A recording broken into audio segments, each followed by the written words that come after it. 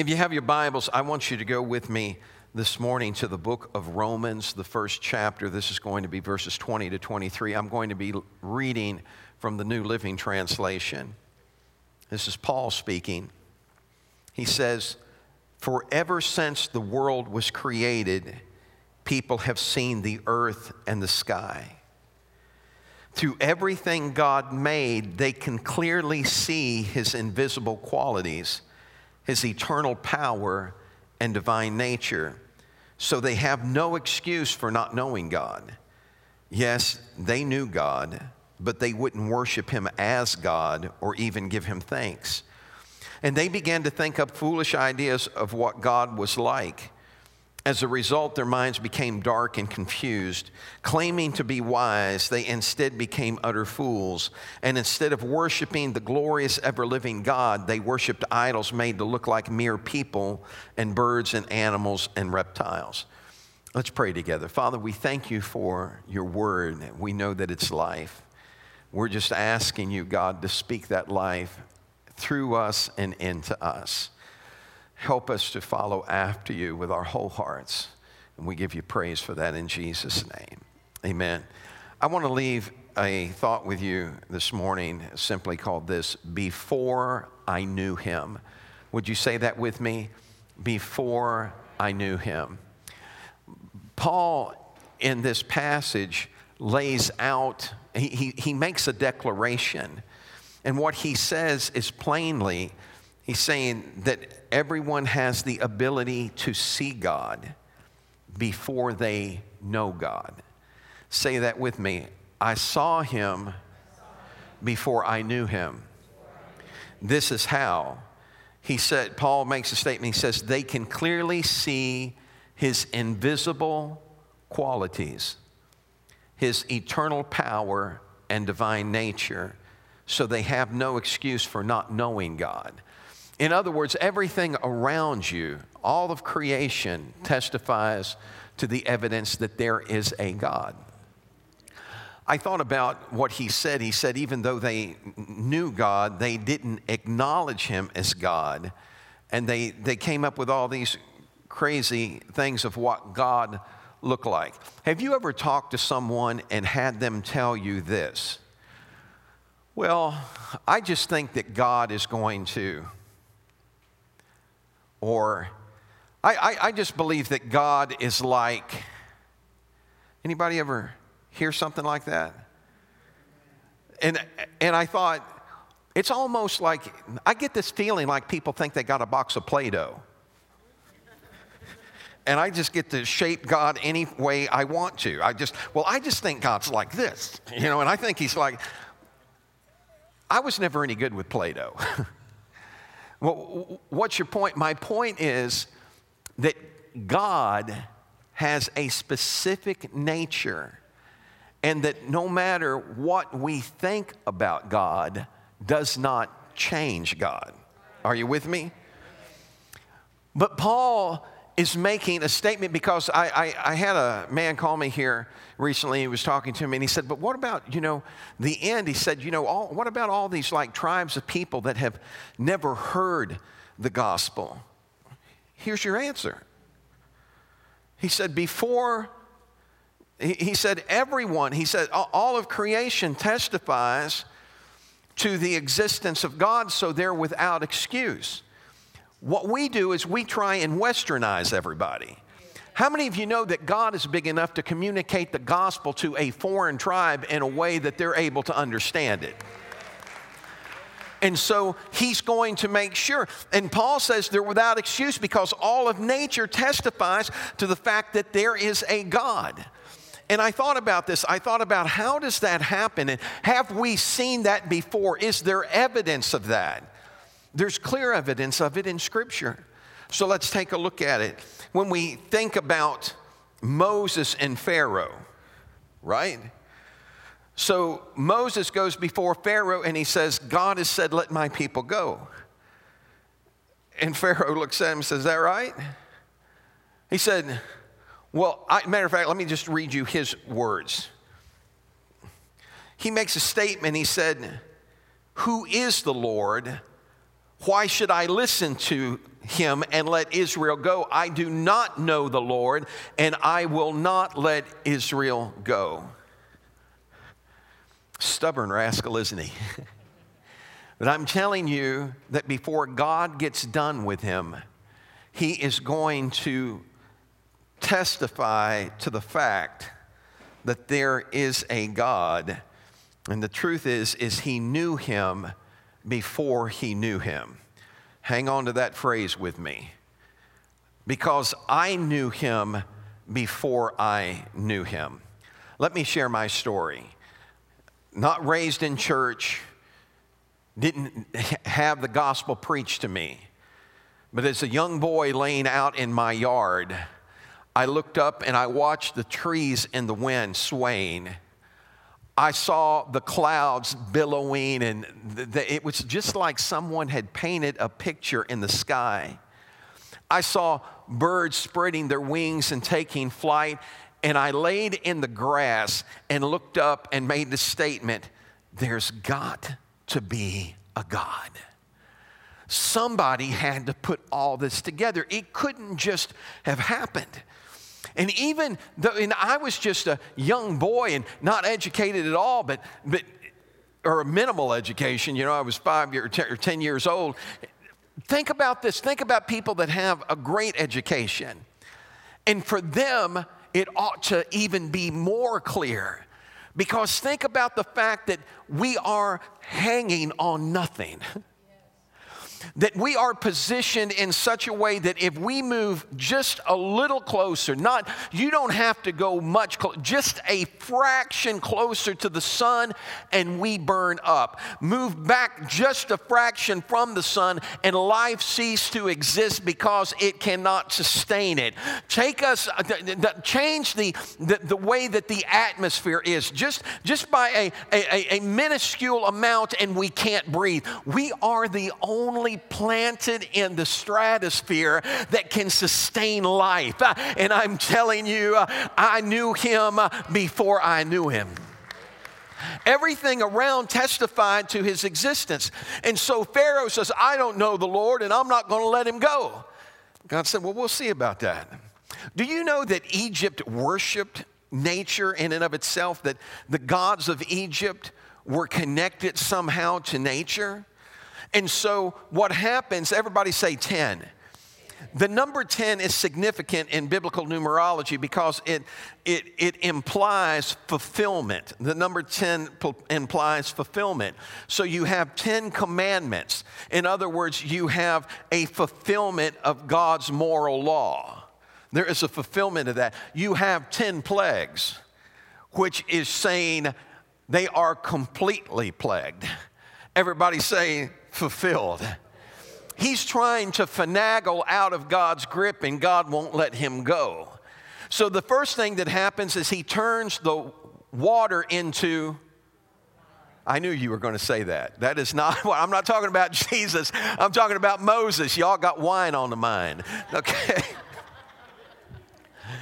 The first thing that Moses does is he turns the water into what? Blood. And what water is it that gets turned into blood? The Nile River. Do you know that the Egyptians had a god that was connected to the Nile River? So what God is doing is he's spoiling their idols. He's spoiling their false gods right before their eyes. He's taking control and he's saying, there is no other God but me. He begins to show himself. The Egyptians had a god that represented fertility. The idol to that god was a frog. And what does God do with the frogs? He puts them in their beds. We'll talk about a fertility God. I'll put a frog in your bed. He's got them all over the place. And it's a little comical. There's a God that they have that represents the earth. And what does God do with the dust from the earth? He makes it lice. All you got to do is talk about that a little bit and everybody starts scratching their head. Do you know that plague is the one that caused all the magicians, all the sorcerers to say, this is the finger of God, man. They backed off. And he continues to demonstrate that he's God. Pharaoh knows, But Pharaoh won't relent. He won't give in. How many times have you met someone and you knew that they knew down deep in their heart that there's a God, but they won't surrender to him? So it comes down to the last plague. He's going to take the firstborn's life. The Bible said that there was a cry throughout Egypt unlike any that had ever been heard before. And Pharaoh called for Moses, and they stood before him, and Pharaoh's son is dead. And he looks at Moses and he said, get your people, get your women and your children, your cattle and your herds and your flocks, and get out of my presence. And as they're walking out, he looks at him and he said, and bless me also. I'm not going to serve your God. I'm not going to live for your God. I'm not going to follow your God, but I want him to bless me. There was it is a twisted way of thinking. There was a cry that was heard unlike had ever been heard before. Can I tell you there's another cry that's going to come on this earth, and it's when all of a sudden people wake up one morning and find out we're gone. All of a sudden they look around and they start saying, what happened to them? They told me about this event. They told me this would happen. When all of a sudden in a moment, one's in the field, one's taking the other left, two in a bed, one taking the other left. Do you understand that we are in the end of the end times? That this is not a time to begin to hunker down and cover our head and say, oh God, what are we going to do? This is a time to lift up our face and look to the mountains from whence cometh our help, because God is in control. I thought about what happened. I was in Trinidad when I thought about how they worshiped, and Pharaoh says, bless me also. I was talking to a man, his name was Prem, and he was a Hindu. He worshiped all kinds of gods. I was talking to him about Jesus, and he said, oh, I worship Jesus. And I looked at him, I said, Prem, how many other gods do you worship? And he looked at me and I said, Prem, let me ask you a question. I said, if your wife kisses you Monday and says, baby, I love you with all my heart, and Tuesday she's kissing a different man, telling him the same thing, and Wednesday another man, and Thursday another, and all through the week another man, I said, how would you like that? And he didn't answer me. And I looked at him, I said, would you like that, Prem? And Prem said, no, I would not like that. I had no clue that that's what was going on in his life. But God knew.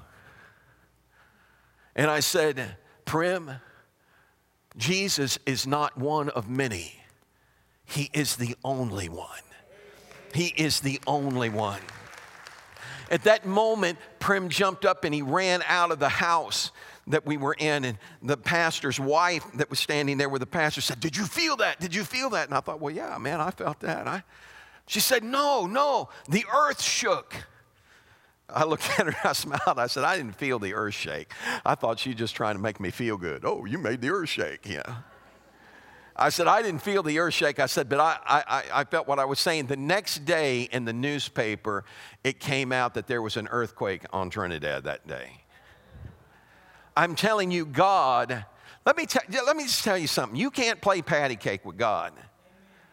God knows your ins and your outs. He knows your ups and your downs. He knows your conniving and your manipulation. And He loves you. I said He loves you. Do you understand that He's not going to throw you away? He's going to get your attention until you yell, Uncle. You ever play that game? I need a volunteer. No, okay. Twist that arm up behind her back. Yell, Uncle. I always wondered why they didn't say, yell, Aunt. God wants us to acknowledge Him and move toward Him. Look at Shadrach, Meshach, and Abednego. They are told by Nebuchadnezzar, the king of Babylon, he said, you're going to have to bow down and worship me when you hear this music. He built a big golden idol, and they were supposed to bow down and worship. Well, these boys wouldn't worship. He finds out about it, and he's hot. Everybody say hot. You ever see your mama get mad? You ever see your daddy get mad? We never like to use that term, I'm upset with you now. Look, when you're foaming at the mouth and you got veins popping out on your head, you're mad. You know what I'm talking about? I told you. Come here, where's the belt? Mad. Nebuchadnezzar gets mad, and when he gets mad, he looks at those boys and he said, now listen here, I've been told that you won't bow down. I'm a good guy. I'm giving you another chance. When they begin to play that music, if you bow down and worship, everything's going to be all right. But boys, if you don't, I'm going to French fry your carcass. There's going to be a hot fiery furnace, and I'm going to heat it up, and I'm going to throw you in, and you tell me who is that God that can deliver you out of my hand? I like what their response is. They looked at him and smiled at him and said, man, I don't even have to think about this. Let me tell you straight up front that my God's able to deliver us out of your hand. But even if he doesn't, I'm not going to bow down to your image or worship your God because I know who he is. They refuse. And all of a sudden, man, they play that music and he commands this man, go throw them in that. How many of you have ever been by a hot fire before? I mean hot fire. I ain't talking about no weenie roasting fire. A hot fire. I had a fire going outside our ministry building years ago. I was burning a bunch of wood off back there. We'd had a storm come through, an ice storm that snapped a bunch of limbs. I had it all piled up. Man, I had one cooking. I was putting some more stuff on it, feeding it when the wind shifted. Blew that fire right in my face, and I went back like that, walked into the building, and my daughter Bethany looked at me and she said, oh, Dad, what happened? I thought, what? My eyebrows were singed. Oh, my eyelashes had curled up. I used to have eyelashes out to here, folks. No, I'm kidding. I curled them up, man. She said, Dad, your eyelashes are crusty. And I'm thinking, oh, gosh, man, that don't even sound right. Hot. Everybody say it with me, hot. All of a sudden, man, he throws him in. It killed the men that threw him in. That's hot. He's feeling pretty smug right now. I guess I showed them. I taught them a lesson. Can I tell you that if you'll hold on to God and you'll trust him, there's none that can snatch you out of his hand. And all of a sudden, he looked down and he said, hey, didn't I throw 3 guys into that fire? I see 4, and they're loose and walking around down there, and one of them looks like the Son of God. You may need to hear what I'm going to tell you, that neither death, nor life, nor angels, nor principalities, nor things present, nor things to come, nor height, nor depth, nor any other creature shall be able to separate you from the love of God which is in Christ Jesus our Lord. He will keep you. You know, you'd have thought he'd learned a lesson from that, wouldn't you? How many of you have ever met somebody that was just really thick-headed? I'm not asking you to point at them. How many of you saw them this morning when you looked in the mirror? You'd have thought he'd have got it, but he didn't get it. As a matter of fact, Daniel warns him later. He said, Neb, if you don't get your act together, God's going to take you off that throne, man. I'm telling you, you better humble yourself. And Nebuchadnezzar looks at him, and he hears it, but he just throws it off, and then one day he's walking through the palace and he looks out and he said, look at this great Babylon that I've made. And it happened. For 7 years, he became like a beast. He ate grass like an ox, and his fingernails began to take the shape of the claws of a bird. He was insane. Then all of a sudden they send, after 7 years, he gains back his sanity. And when he does, this is what he said. Now I praise and glorify and honor the King of heaven. All his acts are just and true, and he is able to humble the proud. Before I knew him, I knew him. I'm telling you that God has a way of showing himself real to us, and we've got to embrace it and thank him for it and let it draw us to him. Hezekiah is facing the king of Assyria.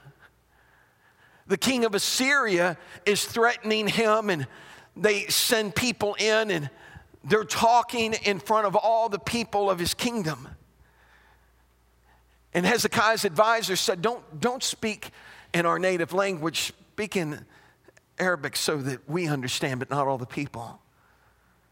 And those men get arrogant, and he said, didn't I come here for everyone to hear what's going to happen to them? And he starts railing on them and going off on them.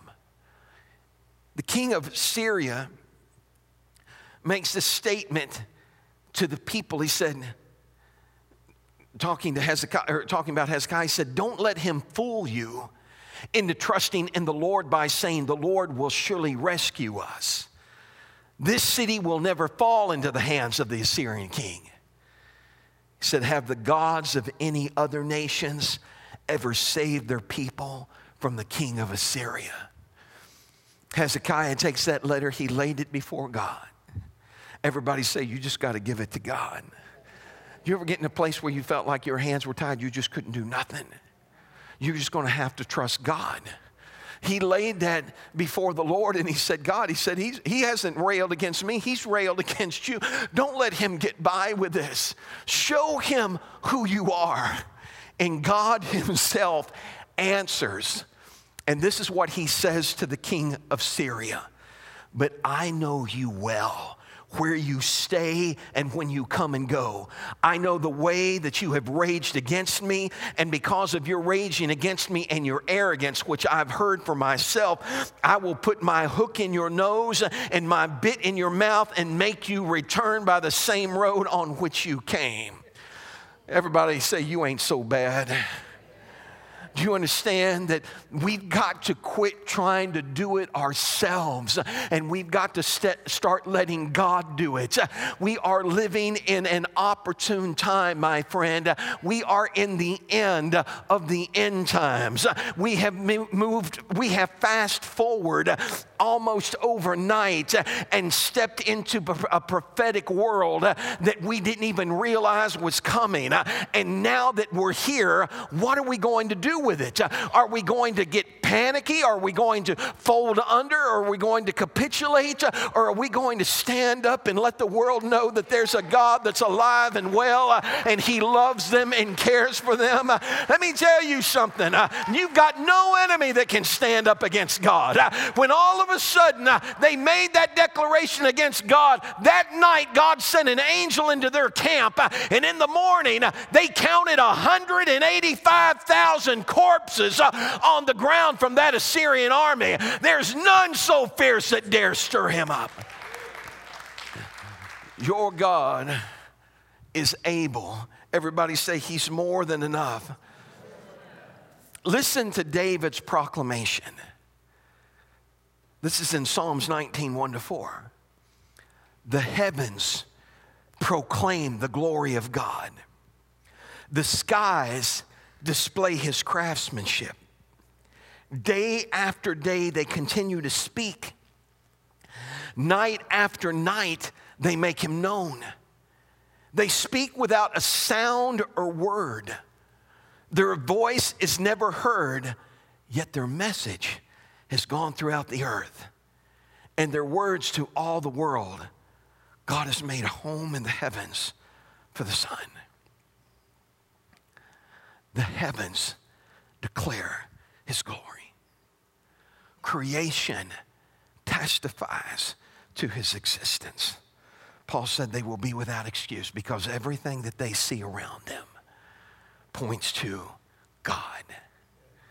I thought about how that happened for us. Remember my story. Before I knew him, I knew him. Have you ever stepped out on a crisp winter's day? That's your clue in the back. have you ever, I'm going to put a shock collar, but okay. Have you ever stepped out on a crisp winter's day and seen the ground covered with snow? What I'm talking about, it's like the world has become quiet. And I love snow. Everybody say it with me. I love snow. Okay, say it this way. He loves snow. Oh, come on. Can't you remember when you was a kid? 3 pair of corduroy pants. Go out there and slide in it all day long. They bury you in the snow. And then you, about 2.5, 3 hours later, you come walking in the house. Love that. It testifies to his existence. I have seen grown men. When I was working a job, we had several men that came to work at the place I worked at from Vietnam. They had never seen snow in their life. When it started snowing, I watched these grown men run outside, and they were picking up snowballs and bringing them back in the plant and throwing them. They were like kids. It was like something brand new. Do you understand? That's how God draws us to him. We see oh man, honey, I'm going to pick you a bouquet of flowers. Spring. A multitude of flowers, all different types and sizes. Let me see the other ones. Oh yeah. I walked into a field like that. I was in Colorado. I was writing a book, and I needed a break. I rented a Jeep and drove up into the mountains. When I got up into the mountains, they told me, they said, take your time. You don't have to, or take your time. You got plenty of time. I took my time, folks. I walked into those fields, and I stood spellbound. I'd never seen anything like that. Oh, I'd seen flowers, but the way God had arranged it, he's got the prettiest flower garden you've ever dreamed of. Just across the hillside and looking, and it just takes your breath away. What about the ocean? I've flown over the ocean through the Caribbean and seen so many different hues of blue that it was amazing. And then from the plane, saw huge fish swimming around down there. And I thought, my God, we were on a trip to Alaska. I was in a boat, and I look out, in a boat, I was in a ship. I look out the window, and God is my witness, man. I see a school of killer whales come up like dolphins and coming back like this. My mouth dropped open. I'm trying to find the camera. I'm thinking, man, I've never seen anything like it in my life. We were boarding the ship. I think we were in Sitka, Alaska, I believe. And I got back on the ship, and we're getting ready to pull out, and I'm leaning over the ship like this, and I'm looking down. We're still up toward harbor, and I see this tail come up out of the water, and I'm thinking, are you kidding me? I've got no camera. I think they were teasing me, man. I think it was like, you want to capture it, but it's God's glory on display. I thought about the season we're entering into. A lot of times we don't get the full effect of fall. But when you do, doesn't it make you appreciate it? I've driven across the states before and gone through Pennsylvania to see Niagara Falls, which is beautiful. But I'm telling you, what I saw before I got there was better than the falls. I saw his handiwork on display. Every tree, a cascade of colors. It's as if though he dipped his paintbrush on the palette and began to paint for us a picture that would testify to his existence. You ever see the sun rise and shine bright and just walk out? And have you ever done this?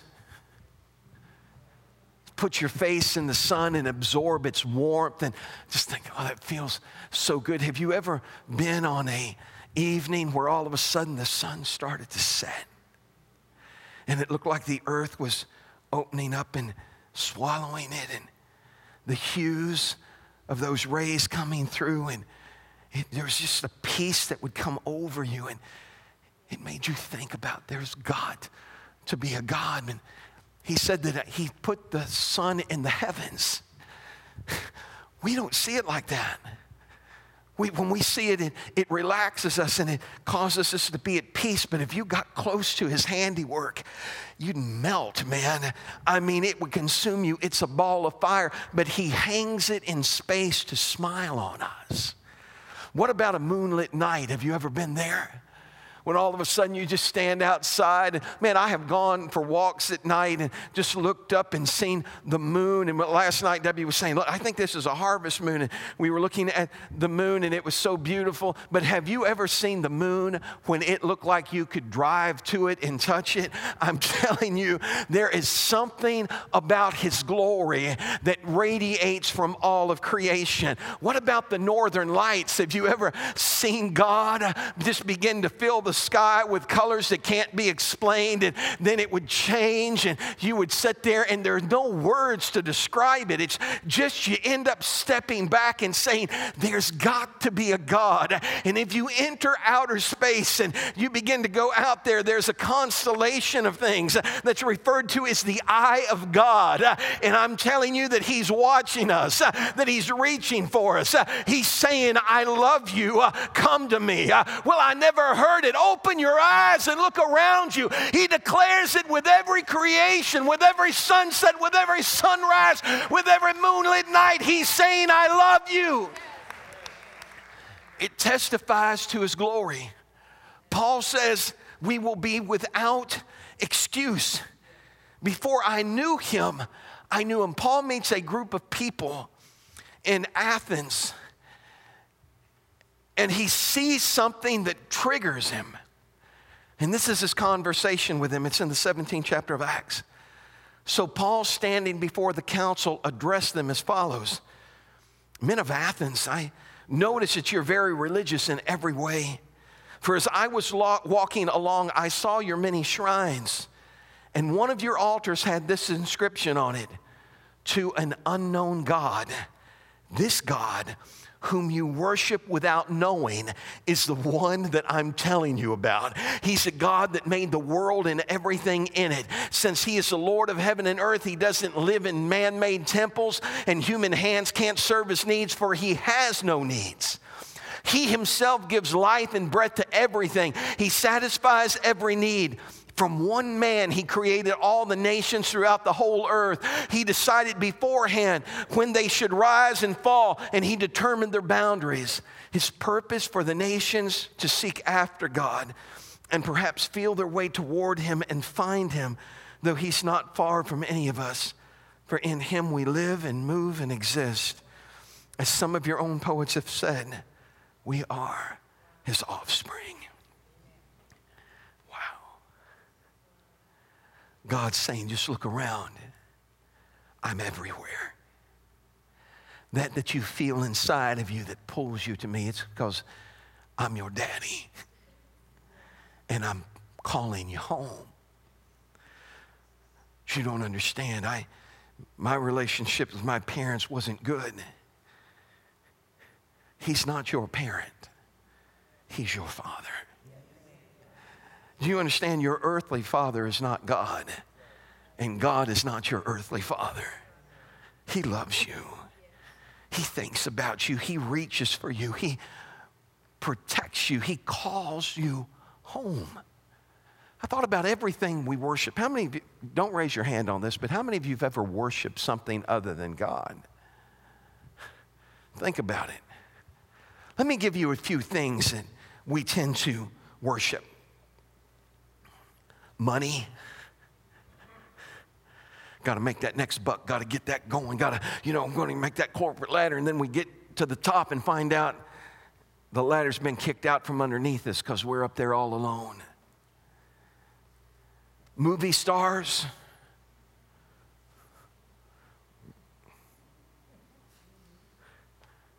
people, I don't mean this wrong, but people, oh, he's so cute. Oh, she's so hot. And if you ever met them, most of them wouldn't give you the time of day. And we worship them. We follow after them. We got pictures of them. They sign my name. No, some secretary signed your name. Singers, athletes, even political parties. God help us. Hear me. Especially in the hour that we're living in. There is so much. It's almost a unhealthy thing that I'm seeing. Because instead of looking to God, on both sides of the aisle, people start looking to their party. Look, God puts men up and he takes them down, but those people are not your Savior. They're not going to rescue you. Only God can do that. And if we don't get our focus on him, we're going to be in a mess. So I'm telling you, everybody ought to vote in every election, and don't vote your party, vote your conviction. I'm not a Republican. I'm not a Democrat. I'm a child of God, and I'm going to vote according to that. Do you understand? I do not have my allegiance is with God. So when I step in that booth, I'm asking God, what do you want? What is it you want me to do? What's the right thing for this nation? We've got to get our focus on him. But we're focused everywhere else. We wear... I'm not going to get into that. I think about everybody has these, on both sides we got T-shirts and hats and, bumper stickers. Put them all over a car. Any of you got a bumper sticker that says honk if you love Jesus? How come I never hear you honking? You know what I'm talking about? It's not about fluff and stuff. It's about a personal relationship with God that transcends everything else around you and draws you to him. He alone is worthy of worship. I think about everything around that declares his glory, that speaks to him, and he wants our worship. He is the King of Kings. He is the Lord of Lords. He is the sweet rose of Sharon, the bright and morning star, the lily of the valley, the great I am, the Lion of the tribe of Judah, the Star of David and the Son of God, Emmanuel, God with us, God for us, God beside us, and God in us, and his name is Jesus. Somebody say his name. His name is Jesus. We come into church. Praise the Lord. How are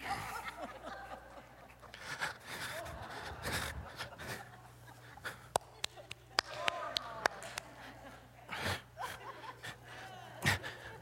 We get more excited about toilet paper on the shelf. Listen, I'm telling you that it's time for the church to shake off all this residue that we feel getting heaped up on us and stand up and say, God, here I am. Speak to me. Speak through me. Use me, God. Do you want to get a hold of the power of God? Any of you ever got a hold of electricity before? Can I get a witness? I worked in a factory. 15,000 volts going through what they called a sparker box. The only thing that kept me safe when I was cutting it was grounded in the back. I didn't know the ground had come off. And I shouldn't have been using cutters that didn't have rubber handles. I went, and when I did, my hand went, I don't know. I threw those cutters clean across the factory. And thank God that was the response and it didn't hold me on. It threw me clean. I threw those things clean across the factory. I got a hold of a box where you test wire, plastic leads, ground it, put it to the copper, check it out. The plastic leads were cracked. I had told them repeatedly, we need new leads. Oh, they're fine. They had rolls of electrical tape taped on them. They're fine, they're fine. I had on leather gloves. I'm back there and I tested it, and it tested me. All of a sudden, I'm telling you, God is my witness, it felt like a donkey was kicking me in the chest, and I couldn't let go of the box. And all of a sudden, the reason I let go is because I finally collapsed. My legs buckled, and I fell backward and hit the floor, and it pulled me off of that. If it hadn't, I wouldn't be here preaching to you today. I'm talking about power that's unbridled. You've heard me tell the story about this light bulb that you screw in. Go home, take your light bulb out, and put your thumb in. No, I'm just kidding. Don't do that. Those of you watching by television that are on the internet, I didn't say that. I didn't mean it. Let me say it that way. I didn't mean it. I'm under duress right now. I'm telling you. You find out why that light bulb lights up.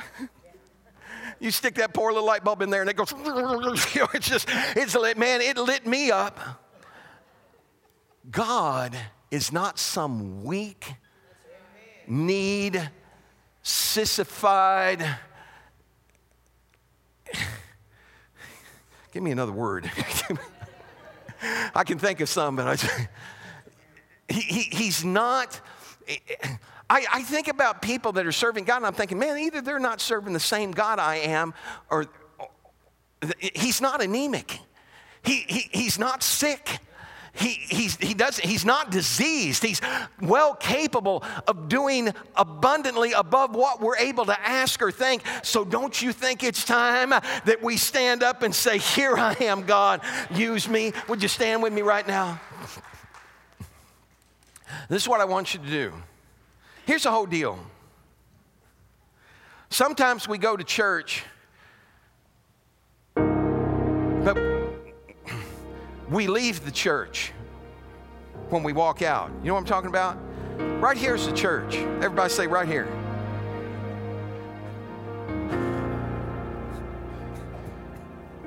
I met some good Christian folk that could cuss you out.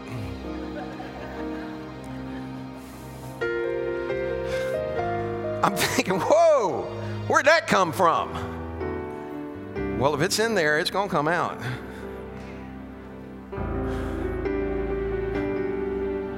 This isn't about coming to a building, checking in, and then checking out and going on our merry way. This is about a life transformation.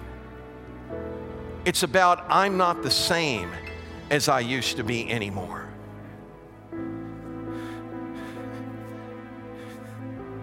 You ever, God sees right through us. You know that, right? I mean, he can see right. Come here a minute, Ray. Can I borrow you a second? God can see right through us. So if you would stand up here. He sees when I go, man, brother, I love you. You're such a good guy. I appreciate you so much. Bless you, praying for you. You do so well. Thank you.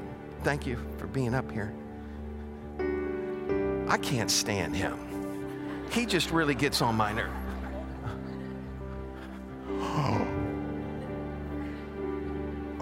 God's got your number. Here's the good news. He'll change numbers for you if you let him. He'll do that in a heartbeat, in an instant. I'm so glad that I'm not who I used to be. And I have a confession to make to you. And I'm glad that a year from now, I'll be better than I am right now. Because he grows us.